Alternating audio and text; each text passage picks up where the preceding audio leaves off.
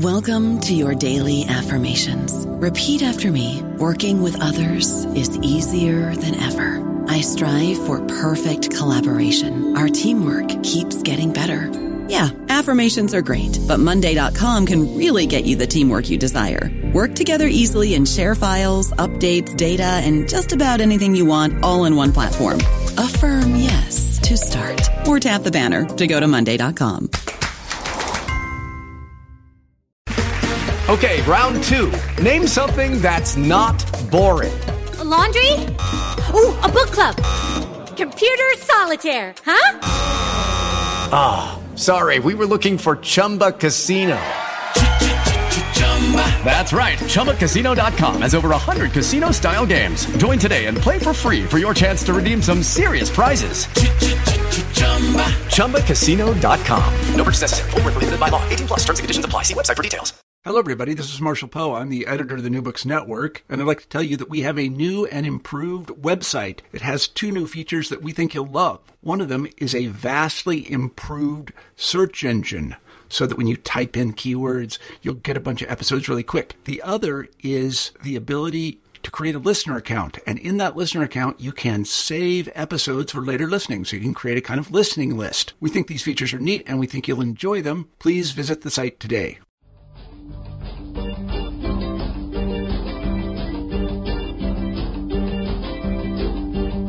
Hello, thank you for joining me for this episode of New Books in Philosophy. I'm Robert Talisse. I'm professor of philosophy at Vanderbilt University, and I co-host the program with Carrie Figdor. Carrie is associate professor of philosophy at the University of Iowa. My guest today is Alejandra Mancilla. Alejandra is associate professor of practical philosophy at the Department of Philosophy, Classics, and the History of Art and Ideas at the University of Oslo. Alejandra's new book is titled The Right of Necessity, Moral Cosmopolitanism and Global Poverty. It's published by Rowman and Littlefield. We're all accustomed to the thought that individuals facing dire circumstances may rightfully take use of others' property in order to save their own lives. For example, one thinks it's obvious that in order to avoid freezing to death, a lost mountain hiker may rightfully break into and make use of a heated cabin that's not his property. But what justifies that idea? And what are its implications for a world where millions are subjected to sustained and systematic deprivation? The thought that under the current global order, those who are subject to such deprivation might have a right to take and use and seize and occupy whatever is needed in order to satisfy the requirements for their basic subsistence may seem radical. But the idea of such a right enjoys a long history in moral and legal thinking. As usual, there's a lot to talk about. But why don't we begin by greeting our guest? Hello, Alejandra. Hi, Bob, and many thanks for this invitation. I really look forward to talking to you. Well, thank you so much for joining us on New Books in Philosophy. We usually begin these interviews by asking the author to talk a little bit about herself, so we won't deviate from that. Why don't you start us off by telling us a little bit about yourself? Of course. So as you said, I'm an associate professor in practical philosophy at the University of Oslo, but I had quite a world tour before coming here. So originally, I am from Punta Arenas, Chile, Patagonia, the southernmost city in the world. And as Charles Darwin aptly described the place, is one of the most inhospitable within the limits of the globe. So it's windy, it's cold all year long, and it's very desolate, but I really love it, and I go back whenever I have the opportunity to do it. And I grew up in Punta Arenas.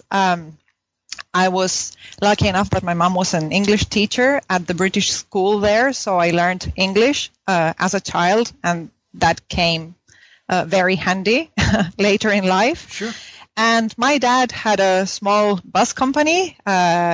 He had these buses that went to Argentina. And so as a child, I was always between Chile and Argentina. And that was also important later in my life because it gave me a sense that borders don't really matter a lot in places like Patagonia, for example. So as a kid, I was really very studious. I liked everything. I studied everything that came to my hands. I read a lot. I was a total nerd. And I was quite a good student. And when the time came to decide what to study, I think in an act of rebellion and immaturity, I chose journalism because I didn't know any better. And I went to study journalism in Santiago. I enjoyed studying journalism, and I also enjoyed working as a journalist. I was a freelance writer for a few years in some magazines and newspapers in Chile. I also worked as a TV reporter, and that gave me the opportunity to travel around the world and also within Chile. But I should say there was one area that interested me quite a lot, which was it was environmental conflicts. So I had the opportunity to report on some environmental conflicts that were quite heated at the moment. So, for example, there was this gold mine in the north of Chile where the company was claiming that they were going to relocate a mountain glacier in order to dig up the gold, and everyone was outraged at the suggestion. There was also this massive death of black-necked swans in a natural sanctuary in the south of Chile because one of the largest pulp companies in the country was dumping all the wastewater into the rivers that then flowed into the sanctuary. So there were all these questions, and I realized that as a journalist, my tools were quite limited in order to have answers for things like, well, how should these benefits and harms from these large projects be distributed, or who should have moral consideration when discussing questions about what kind of economic development we want to have as a country, etc., etc. And well, with a friend, we decided that we were going to go back to university and do a degree in philosophy, hoping that philosophy would have some good answers, or at least would give us good tools to answer these kinds of questions.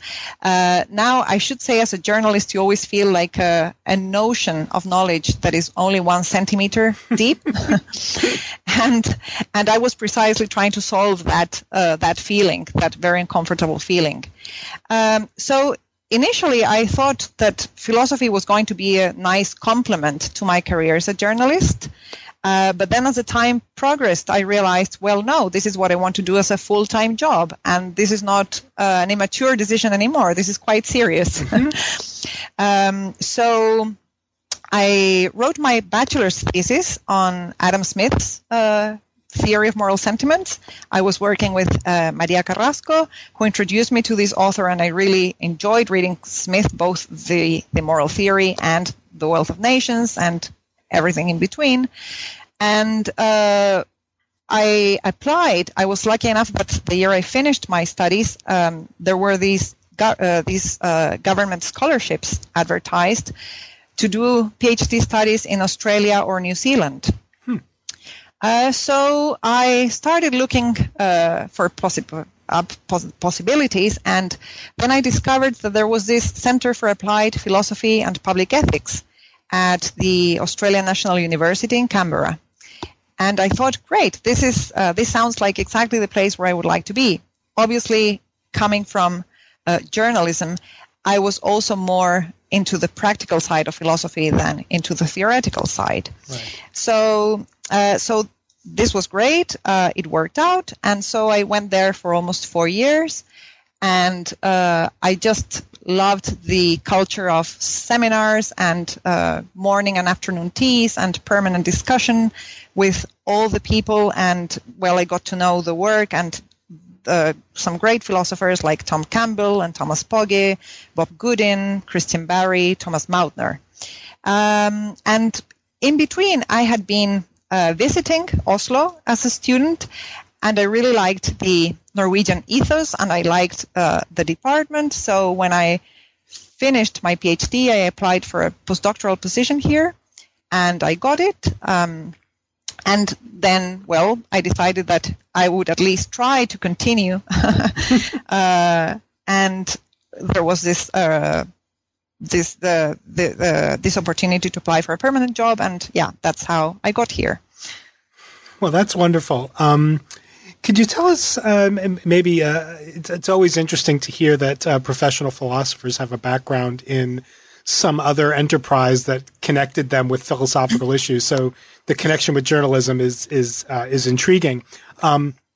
But can you tell us a little bit about what brought you to this particular kind of project, the right of necessity and the interest in global justice? Yes, sure.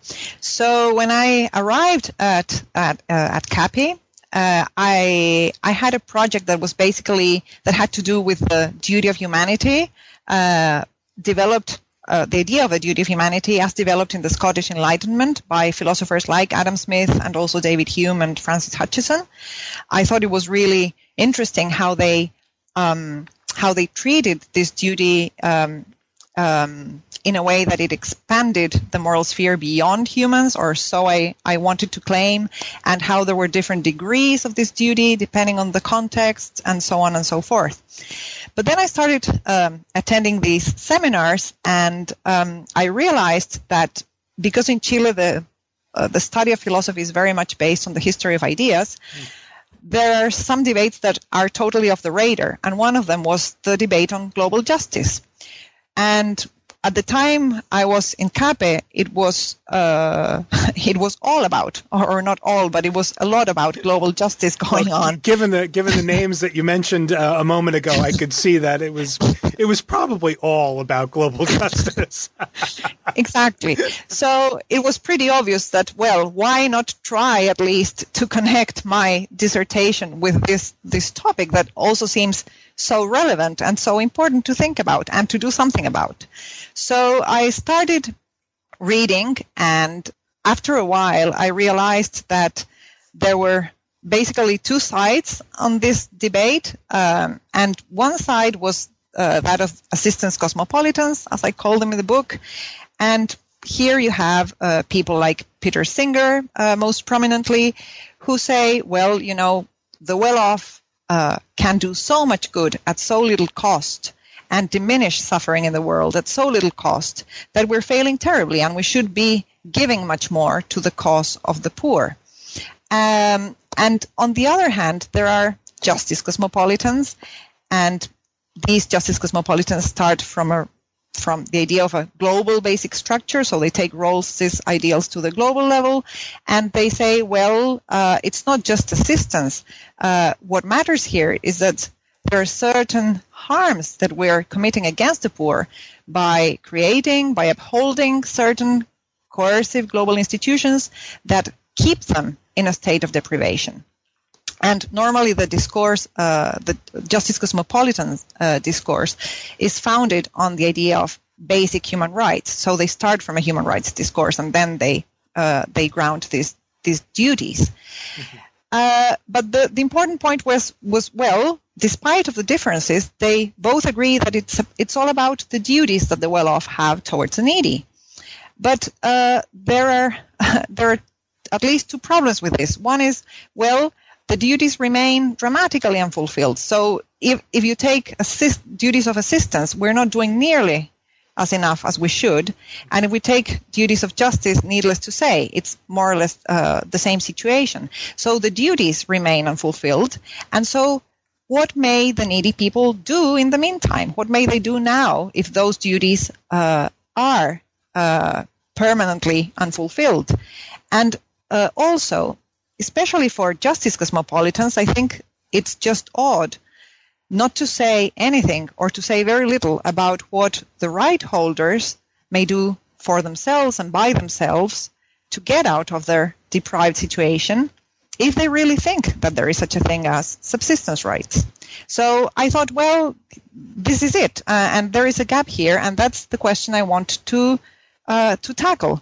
What may the needy do by themselves and for themselves? What is morally permissible for the needy to do in this scenario? Right, and let me just sort of punctuate that as a sort of sideline observer to the global justice debates. One of the very interesting things in the book, and where you start, is with that observation that so much of the literature is so focused on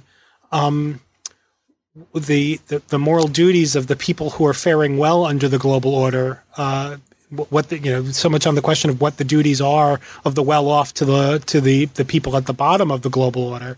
I guess even in some cases, the least well-off, the people who fare least well-off under the existing global order, are often just portrayed as people who are recipients of either assistance or of justice rather than as agents.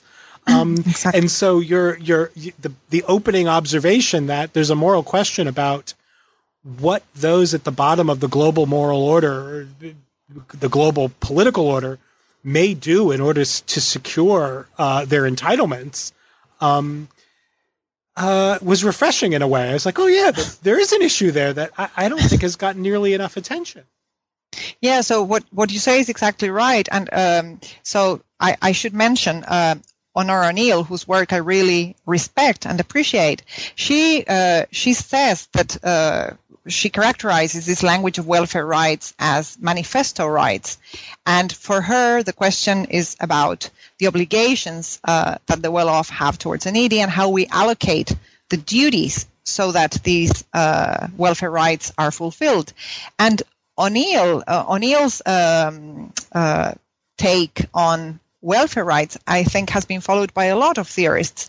And she says that the language of welfare rights is passive and it is recipient-oriented, and as you have just said, that the right holders are really in this position of waiting for others to do things for them. Right. So waiting for the rights to be fulfilled.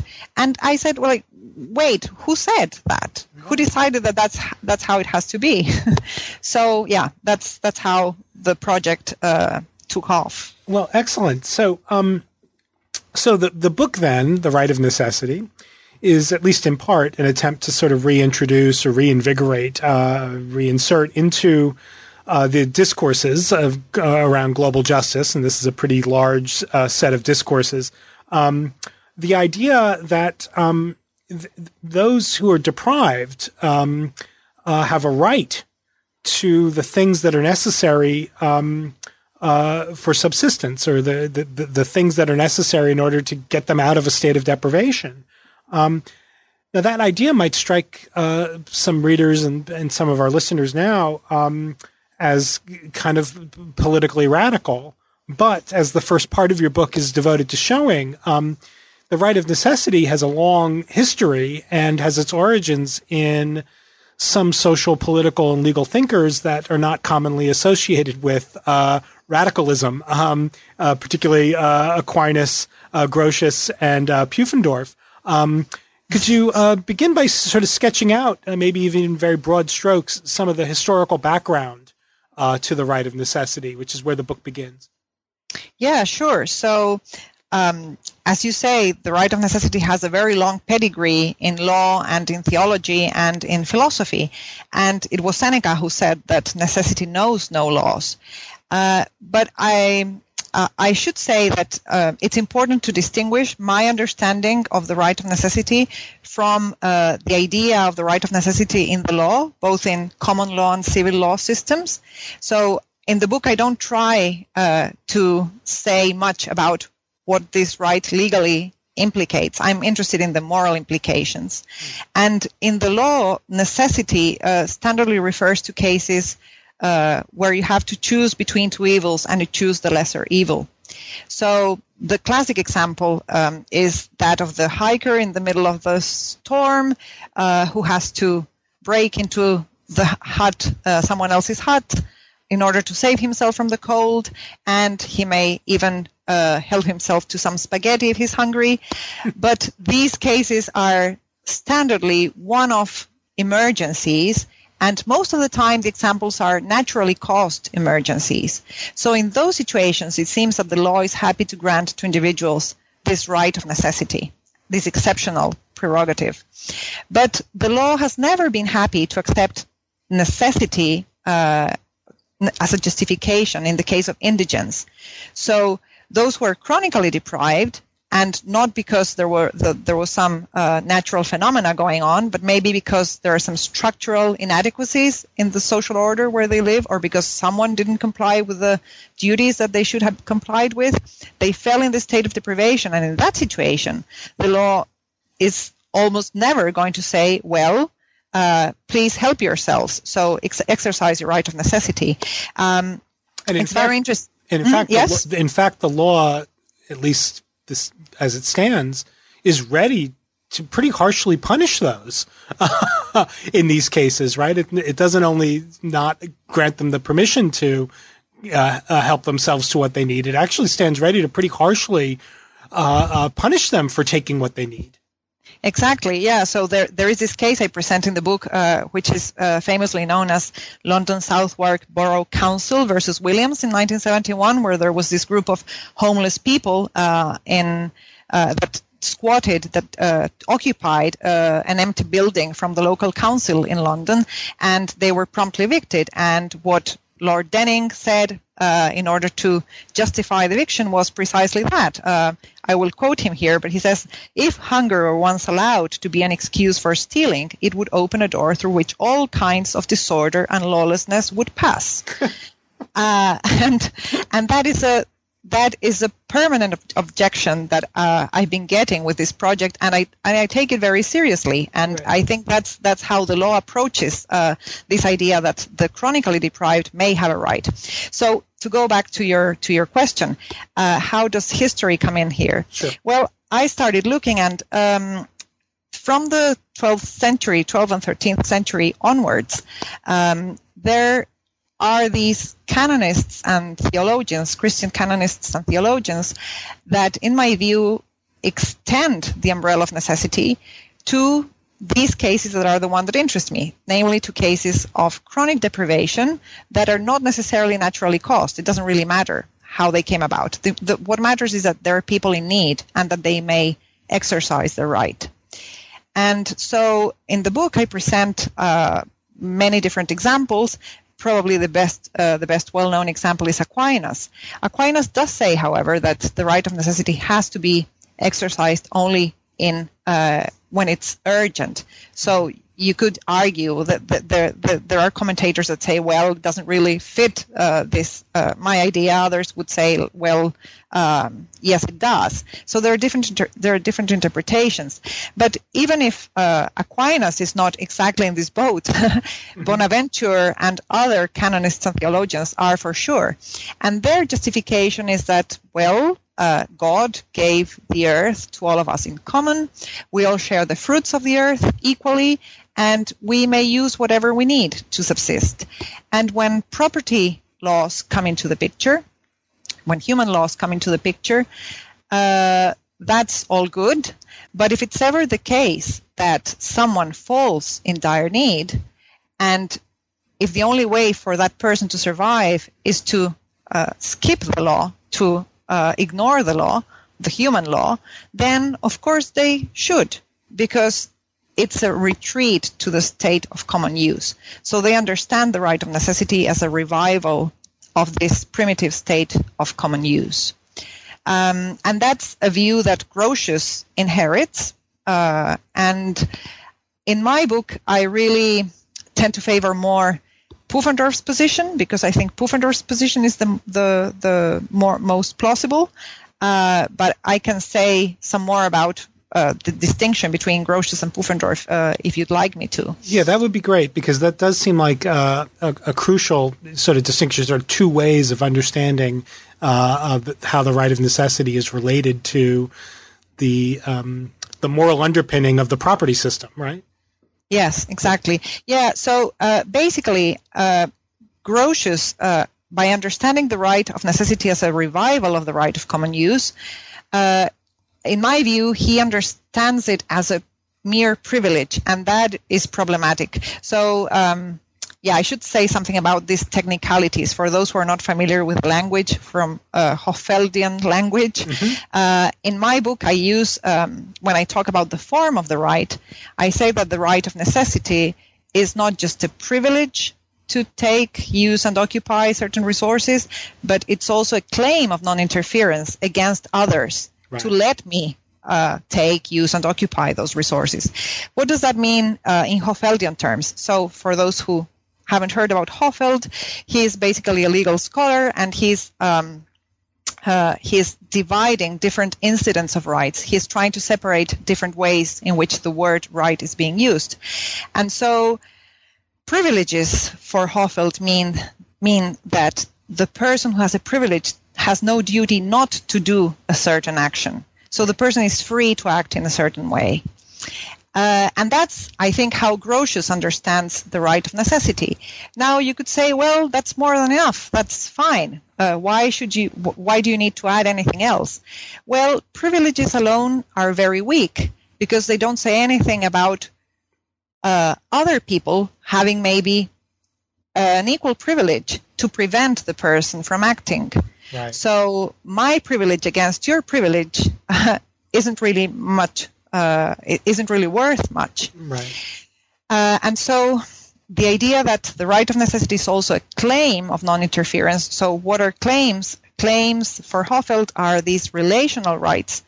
If I have a claim, you have a duty towards me regarding whatever, X. So privilege plus a claim of non-interference. Right. And what I see in Grotius is, well, the privilege is there, and it's not clear, or at least he doesn't make it clear, that it's anything more than a privilege. And so he doesn't say anything about what, for example, the property owners should do when they confront a person in a situation of necessity. And he doesn't say anything about what the needy person may do, for example, if the property owner refuses to give the property away. So then we go to Pufendorf, Samuel Pufendorf. Mm-hmm. And I think that Pufendorf is visionary in so many ways. The problem is that it's not very methodic, and he doesn't develop the ideas much further. So you find these ideas here and there and in paragraphs scattered everywhere, rather than a wholly developed conception. But I think that what I want to say about the right of necessity are, to a big extent, ideas that he at least he adumbrated, these ideas that were really useful to thinking about how to write the book. So Pufendorf, contra Grotius, says, well, first of all, you don't really found this right on the common use of the earth and its resources. You don't found it. You don't think of the right as going back to this right of common use. You just look at how people are, and you realize that there is this basic pool of self-preservation. So everyone wants to have at least enough to survive, and we don't want to be harmed. So that's, you could cash it out in contemporary terms as security rights. So we want a minimal sphere where we're not harmed, where we're not attacked unjustly, and we also need some basic material stuff in order to survive. Mm-hmm. And if we establish rules within society, rules that constrain our actions and that limit what we can do, then those rules have to be reasonable in the following sense. They have to guarantee that no one is going to fall below a minimal material threshold. And if they do, well, then it would be just irrational for them to follow the rules, and it would be unreasonable for the rules to ask that someone follows them if they're in that situation. So that's more or less the gist of the argument. Sure. Just one quick sort of follow-up. It sounds to me, again, as a bystander in a lot of this, that the Grotius position looks harder to separate out of certain kinds of theological claims than the position that you find in Pufendorf. It looks as if the right of necessity is ultimately tied to some conception of common ownership, it would seem harder to understand how that story is going to make sense unless you tell the story about God giving dominion. Right? Am I right? Again, just as an interloper, am I right in thinking that the Grotian story is going to be harder to separate off of some of the theological presuppositions that we know undergird Grotius's more general philosophical bent? Sure. I mean, Grotius's project nowadays has been rescued and has been tried to. Some people have tried to separate his ideas from this theological background, and he was called by many like the great secularizer of his time. So he tries to give all these arguments saying, well, even though God didn't care for our states of affairs, even though you can imagine this is terrible, but just imagine that God did not exist, this would still work. Right. Because he wants to say these are natural rights. But and so does Pufendorf. But I think the big difference is that, well, if you take Pufendorf's discourse, it's quite easy to cash it out in contemporary terms in the language of human rights. Yeah. For Grotius, that is not such an easy step to take. So I think, well, again, I should say, contra Alasdair MacIntyre, for example, who would be totally opposed to taking old concepts and reapplying them to contemporary contexts, and, well, you got it all wrong. I think that so long as you keep in mind the different contexts and the different discussions, it is very useful and it is very illuminating to bring old concepts back and see what they can do for us. That's right. Yeah. So excellent. So then, to move on then to the sort of heart of the book, which the book has sort of two parts. One is the historical part, which is tracing out different interpretations of the idea of a right of necessity in some of the natural law tradition that we were just discussing. And then the second part of the book is your a more or less straightforward moral argument for a rather expansive interpretation of the right of necessity. So maybe begin with the beginning of that conceptual argument. You argue that the right of necessity is best understood not as a counter principle or as a counterweight to property rights, but rather the right of necessity is at the heart of, or maybe in part the driving force behind any justifiable property system. Could you explain how you understand the relation between property rights and the right of necessity?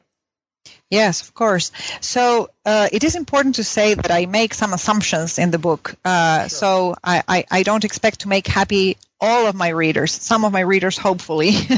and one of those assumptions is that when it comes to the justification of property rights, I take a contractual approach to property rights. So this argument might not work as effectively if you're purely a consequentialist, or if you're a hardcore libertarian, or if you're a Humean that is keen on conventionalism. Maybe it won't work in the same way. But if you take the social contract line and you say, well, how do we defend property rights? How do we justify them to those who are subject to these rules? And this is, again, from Pufendorf. Well, the idea is basically that for a system of property rights to be reasonable, it must have as an inbuilt limitation this idea that the basic rights of those subject to it must be guaranteed. Otherwise, why on earth would you follow the rules? So that's how I understand reasonableness in that context. So for you to follow a system of property rights, well, they'd better guarantee at least this very basic minimal standards, that these basic minimal standards are going to be met. Otherwise, it is unreasonable, and it would be rational for you to follow those rules. So going back to Pufendorf, so what he suggests, and I think it's a very nice suggestion because in a way it reflects what's going to later happen with welfare states, is to say, well, it seems that there are some duties of humanity that should be enforced by the law so that no one falls under a state of chronic deprivation. But if this does not happen, then, well, you cannot expect that people don't claim the right of necessity. And as it's interesting what you said at the beginning, that, well, this idea seems very radical, and it's really interesting that the authors that I study are not radical at all. So Pufendorf is adamant that we need social order, and he wants to enforce the rules, and it's all about obligations. But for those obligations to be reasonable, you need to respect at least these minimal this satisfaction of minimal basic needs of all society's members. So that's how property is connected as internally to the right of necessity. So just to follow up on that, so just to make sure I'm getting the full force of the thought, is your view then that in a case of proper exercise of the right of necessity, and we could talk in a moment about what we mean by proper exercise, but a proper invocation of the right of necessity. In the Victor Hugo kind of case, I or a bunch of us need the bread. You've got the bread. I take the bread. Is that not even a case of stealing? Right? It's not a case of if I take your bread because I need it in order to survive. Yes. Is it that I've stolen with justification, or is that I haven't even stolen because the right of necessity cancels your property right in the bread in the first place? Yeah, it's not even stealing. Good. I would say. Yes, right, it's not. Mm-hmm, yeah. That's very helpful, at least to me. So let's then move on. So the idea then, and this will help. The bread case might help make the next point. The thought then is that the right of necessity follows from a right to basic subsistence. Is that mm-hmm. right? Yes, that's right. So I give different. So another assumption of the book is that there is such a thing as a basic right to subsistence. If you don't believe that there is such a thing, well, it's very hard to then accept that there is a right of necessity. But I give different arguments. There are many authors who have given different justifications of the basic right to subsistence. I tend to side with Henry Schu's justification, but I also, again, go back to Grotius and Pufendorf and this idea that everyone has a basic, they call it the sum, and they never really define the sum, right. But the sum consists of these things without which you cannot survive, and it creates this minimal individual sphere over which you're sovereign. And if you cash out that in contemporary terms, it looks very much like what they were thinking of was this idea that there are certain basic rights that all of us have. Yeah. Right. So, but you want to expand the right of necessity not only to rights in the things required for subsistence, but also rights to the things that are means to subsistence. So it's more than just bread and shelter and things. It's also the means to acquire those things or to produce them. Yeah, so that's right. So in the book, I do say that I think that in the contemporary world, in many cases, there will be situations where you cannot really access the resources. What you can access is the means to the resources. Right. So, for example, money. And in that case, I don't see why you wouldn't have a right of necessity to the money required to get what you need, to the actual material stuff that you need. And yeah, you wanted to say something there? Yeah, maybe taking a step back would be helpful. So you've got these two sort of counterfactual. Well, maybe one of them isn't counterfactual. You've got these two scenarios of overland and underland. Oh yes. Yeah. Maybe let's approach it by talking about those two scenarios. Yeah, so I think, that would be useful because I think that these two imagined societies, well, one is not imagined at all, really. The other is. Yeah. This helps to reveal what I'm after, really, here. Sure. So I say there is this society called Overland, where everyone is guaranteed access to the means of subsistence, and even more than that. So everyone is guaranteed that their basic rights are going to be satisfied.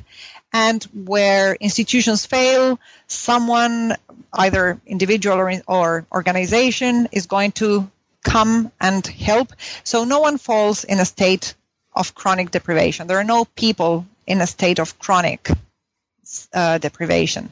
And Overlanders are quite sporty, so they like going to the mountains, and the weather there, unfortunately, is quite unpredictable. So it happens every other time that Overlanders are in the situation of the hiker in the storm, and they have to break into someone else's hut, and they do so, and it's no problem because they have left this as a prerogative, both moral and legal prerogative, because they understand that otherwise this would be overly taxing on individuals. So they understand that this is reasonable to leave this prerogative for those stranded hikers.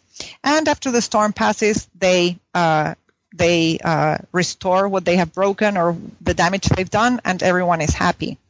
So the right of necessity in Overland is really occupying the role it should occupy, namely just for exceptional one-off emergencies.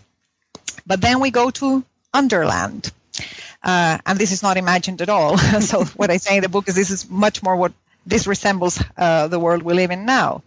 And in this world, property rights are heavily enforced, and there are property rules in place, but not everyone is guaranteed minimal access to these provisions that they need in order to lead a life. So their basic right to subsistence is not guaranteed, not for everyone.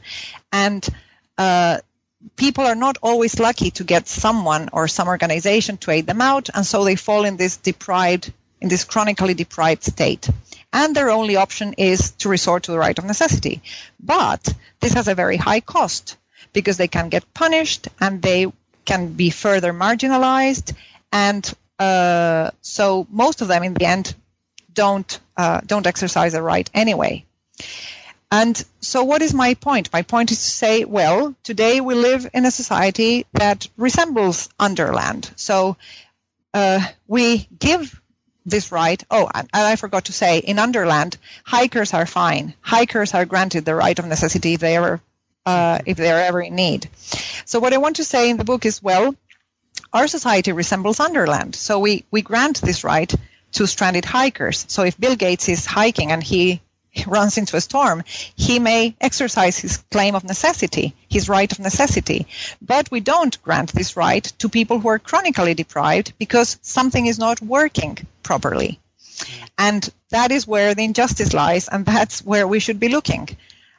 So I should say right now maybe that even though I say quite a lot on what the needy may do for themselves as individuals in order to get out of the plight, I don't want to distract the attention too much to that, to those sort of cases, because in the end, ultimately, I think that most of those who may claim necessity today cannot do it because resources are inaccessible, it's too hard, they're too far, and so we shouldn't be wondering as philosophers, well, how much force or what may the individual do or not do? May he steal my laptop? May he hack my bank account? What matters to me is more to show this other point, namely that what we should be striving for is a society where people only claim the right of necessity when they're hiking in the mountains and they are in the middle of a storm, not where they are chronically deprived, and so they have to choose between right of necessity or chronic deprivation. So excellent. So in Underland, then, is it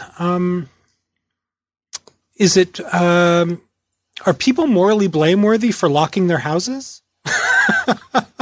The well-off, I mean, for putting obstacles in the way of deprived people from getting resources? Is that Would that be morally blameworthy? Well, so we're probably getting to one of the more contentious parts of the book. Yes. And while I was writing, I have to say I felt quite responsible for what I was writing, because I was thinking, what message our readers are going to get out of this? Mm-hmm. And in terms of intellectual honesty, I felt I needed to write it as I did it, so I needed to say something about these kinds of cases. But at the same time, I feel quite wary, because I don't want I don't want people to get the wrong message and think like, well, now what is she saying? Like, this is just, we're game for the needy and revolution starts, and Right. So yes, I do say in the book that I don't use the word blameworthy, because and this is probably because I like, and I try to use in the book this idea, a very good idea of Iris Marion Young on a social connection model of responsibility. Right. So I think that talking about strict liability or of the well-off being liable for the plight of the poor, well, maybe there are some individuals, some institutions that are clearly liable for the plight of the poor.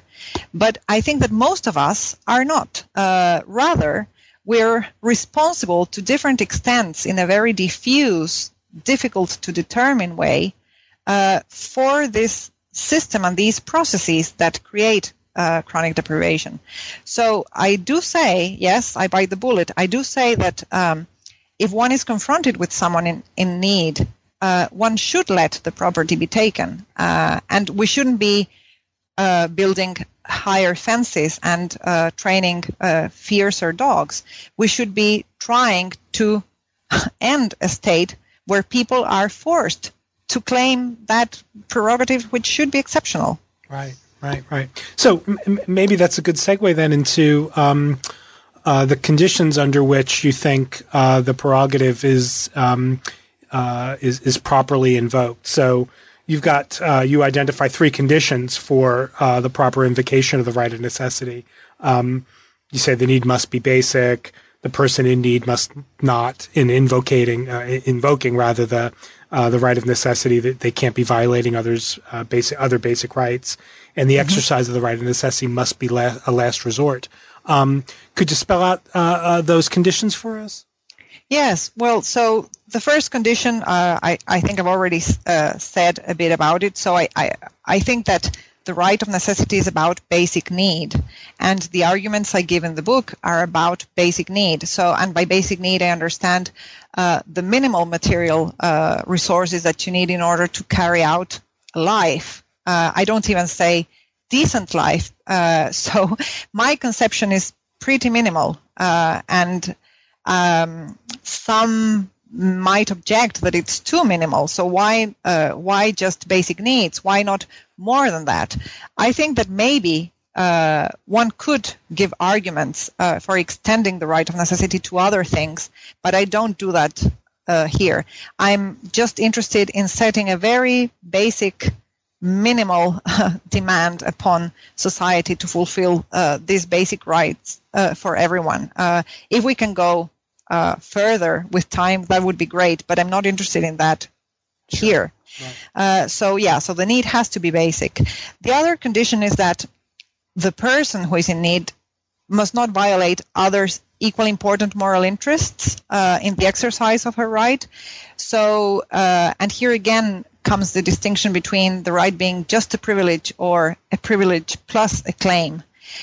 So because I conceptualize the right of necessity not just as a privilege, but also as a claim of non-interference, so that the person who owns the property should not interfere with the needy if the needy wants to take the property, I think it's important, I think it's a necessary requirement that the duty bearer must be in a better position than the right holder. I see, yeah. So, and here again, I think this distinguishes my understanding or my conceptualization of the right from other conceptualizations of the right.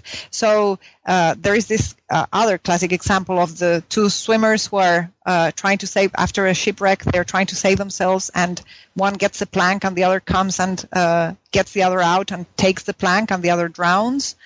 So that, for some theorists, is a case of the right of necessity. I think that it's not for me, as I understand it, because I don't think that any claims are generated there. That's more like a privilege against a privilege against a privilege.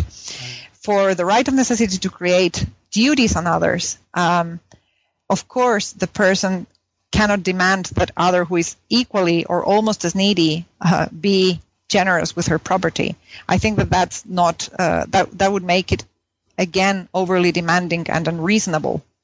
So that's the second requirement. Right. So invocations of the right of necessity can't you can't invoke the right of necessity against equally deprived others.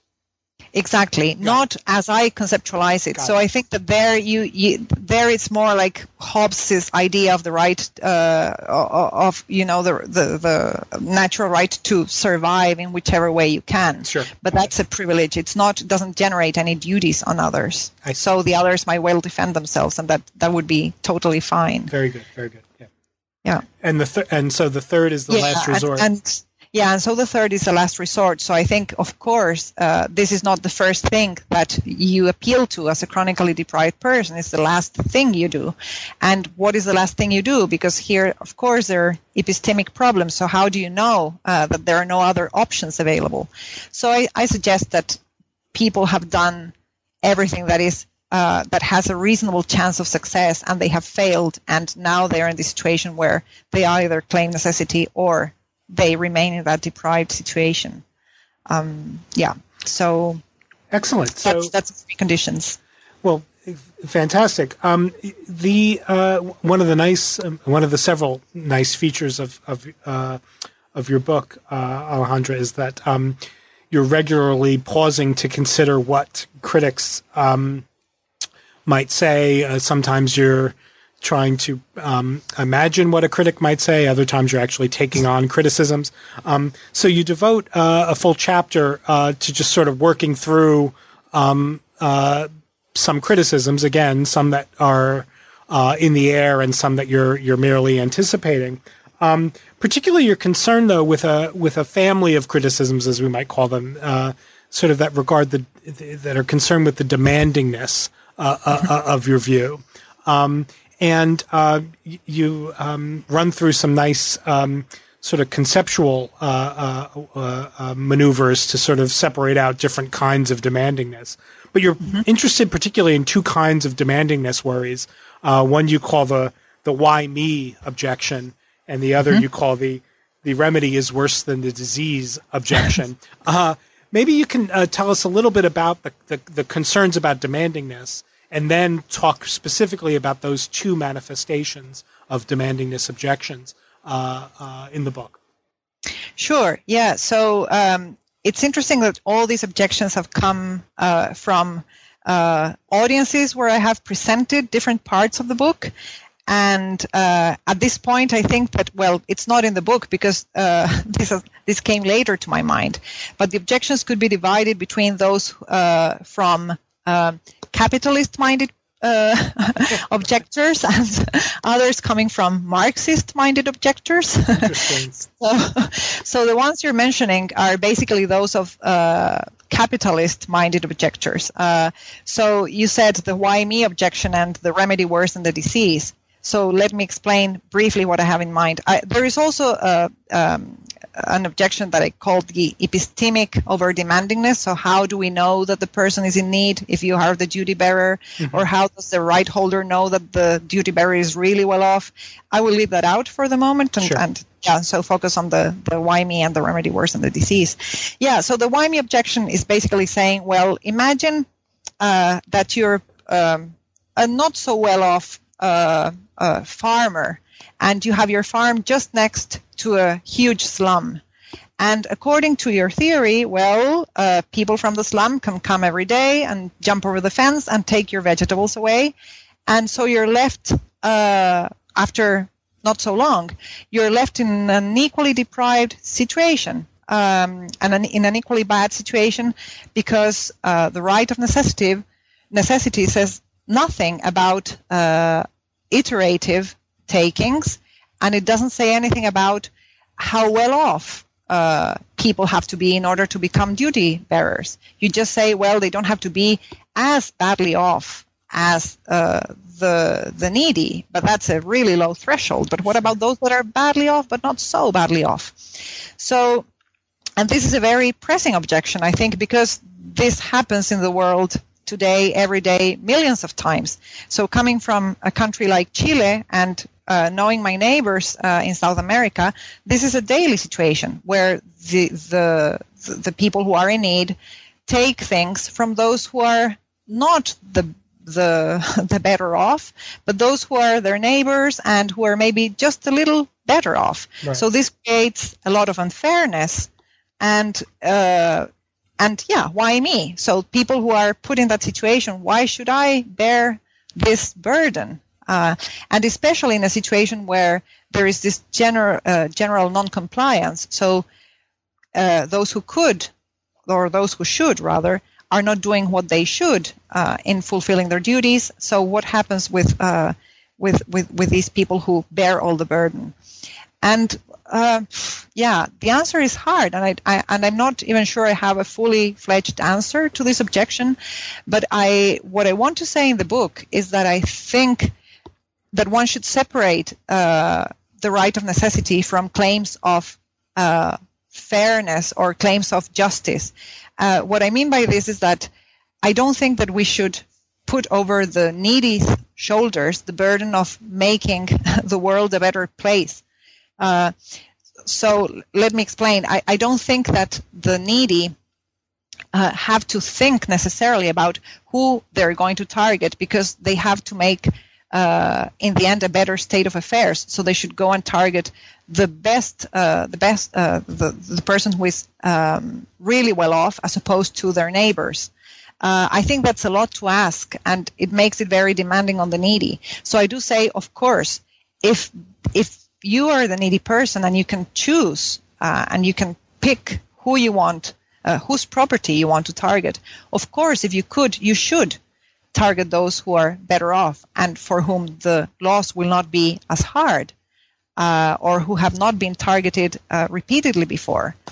But I think that this objection puts the burden in the wrong shoulders, so to speak. And what about the remedy worse than the disease? Well, this is a bit Lord Denning's objection that I mentioned before, and it's the law's objection against the right of necessity being granted to the chronically deprived. So this is basically calling for chaos and disorder, society's breakdown, everyone is going to be worse off, and you're really creating, or you're granting a state of affairs where things are even going to be worse than what they already are. And I take this objection seriously too. And again, I'm not sure I have a full answer. But if I have anything like an answer, I would say two things. So again, when I started with this project, my point was not to say, well, now the solution to the problem of global poverty is for all needy individuals to just go out and take and occupy and use whatever they can in order to get out of their plight. I think that's unrealistic, and that's even damaging for the objective I wish were attained. So I don't think that that's going to be the answer at all. I think the point of writing this book is to say, well, on the one hand, what I want to say is, well, the needy are not just passive recipients. They are entitled to do many things. But if you see just in practical terms, in fact, the effects of individual disorganized action can be quite disastrous and quite disruptive. Mm-hmm. So what I'm saying is, well, this right of necessity should serve as a normative cornerstone, as a normative foundation for many rights of the needy, which are collective rights, like, for example, the right of collective resistance, or the right to protest, or the right of disobedience. And this has already happened, so I'm not inventing anything new. So again, if you look at different cases, I think a very good example is the Sem Terra in Brazil, the movement of rural land workers, which started as takings by individual families of landless peasants, and they were occupying land that was unused, and they started having their lives built on this land. And then grassroots organizations and the church and some political parties supported them, and that's where the thing really started. So this is just a first step, but it's a first necessary conceptual step to clear up before we talk about rights of collective resistance and so on and so forth. That's on the one hand. And on the other hand, I think that, if you don't want this disruption to happen, if you're so worried that this disruption is going to happen, and if you still believe that there are basic rights, and in particular a basic right to subsistence, then, we'd better sit down and rethink what cosmopolitan duties require us to do. And this is quite an urgent task. It's not something that we can just keep the time passing and not doing anything about it. So again, my reply is to emphasize the urgency of the problem and to say, if we really believe that there are rights and they're not just manifesto rights, we'd better do something about this. So that's the two objections. I don't know if I have time to say something about those who think that this is too tepid and too modest.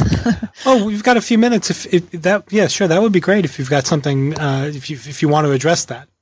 Yeah. So on the other hand, there are those objectors who say, great, this is theoretically empowering, but it's practically powerless, because most of those who may claim necessity cannot claim it, as a matter of fact. As I said before, because the resources are inaccessible, or because they will end up worse off than how they began, because necessity is it is not recognized by the law, and so they will end up being punished. And what I want to say there is, to repeat what I just said, I think it's important to understand that this right grounds really important collective rights of the needy, and that this should move the discussion maybe towards thinking about those collective rights and move a bit away from this discussion on the duties. So give more importance and start to look at, what are the needy doing and what may they do, and how we can be part of that. I'll stop there. Excellent. Alejandra, you've been very generous with your time today, so I thank you for that. Can I ask just one final question? Even just hearing you talk about the objections, it's very refreshing to hear a philosopher acknowledge that there are still serious objections. There's more philosophy to do. There are further thoughts worth having. What's next? Are you going to follow up on some of the lingering issues about the right of necessity? Wow, yeah, I hope so. So I think that one lingering issue and one that wakes me up at night is necessity and migration, rather necessity and the migration crisis. So I don't explore that idea in the book. I focus on property rights, but I do think that one of the implications of this right existing and of putting this right into the map of cosmopolitan rights is that people who are in need, may they respect borders if the only way to get out of their plight is to ignore those borders? Right. So I think that's one very interesting question that I would like to keep working on. And something that looks radically different, but I hope it's not so radically different or disconnected, is that, I was hosted. I was lucky to be hosted by the Chilean Antarctic Institute in Punta Arenas in the last year, and this is, I should say very briefly, because my other interest and what I was working on as a postdoc was the normative grounding of territorial rights and the rights over natural resources and how they get divided, distributed, and why. So, as you see, there is a connection with this. It's not so far away from the global justice discussion. And I started looking at the case of Antarctica, and it's really fascinating because it's the only land left on Earth that is not very clear who it belongs to. Mm-hmm. So there are claims made by states, but it's not clear who. The claims have not been acknowledged. And there is this the Antarctic Treaty System, where many countries participate, but it's not really a clear governance because no one is sovereign. So it's very unclear what happens there.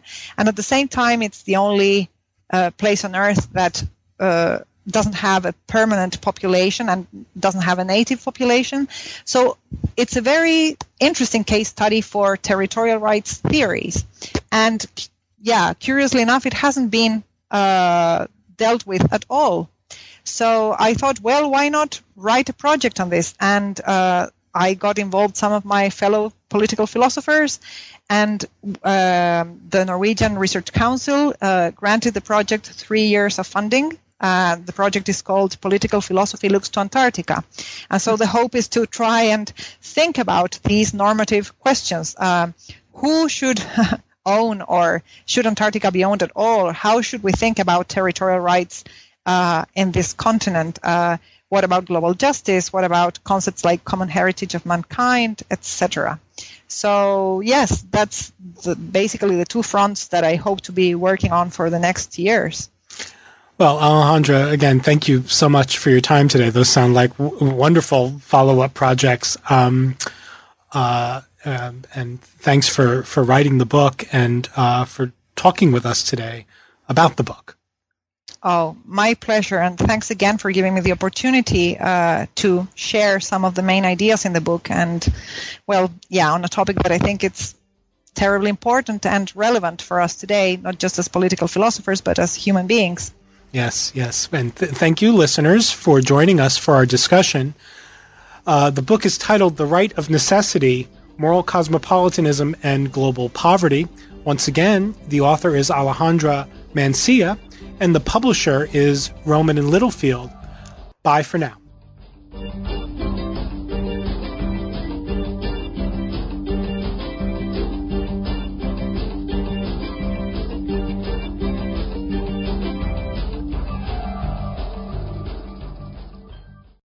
Lucky Land Casino, asking people, what's the weirdest place you've gotten lucky? Lucky? In line at the deli, I guess? Aha, in my dentist's office.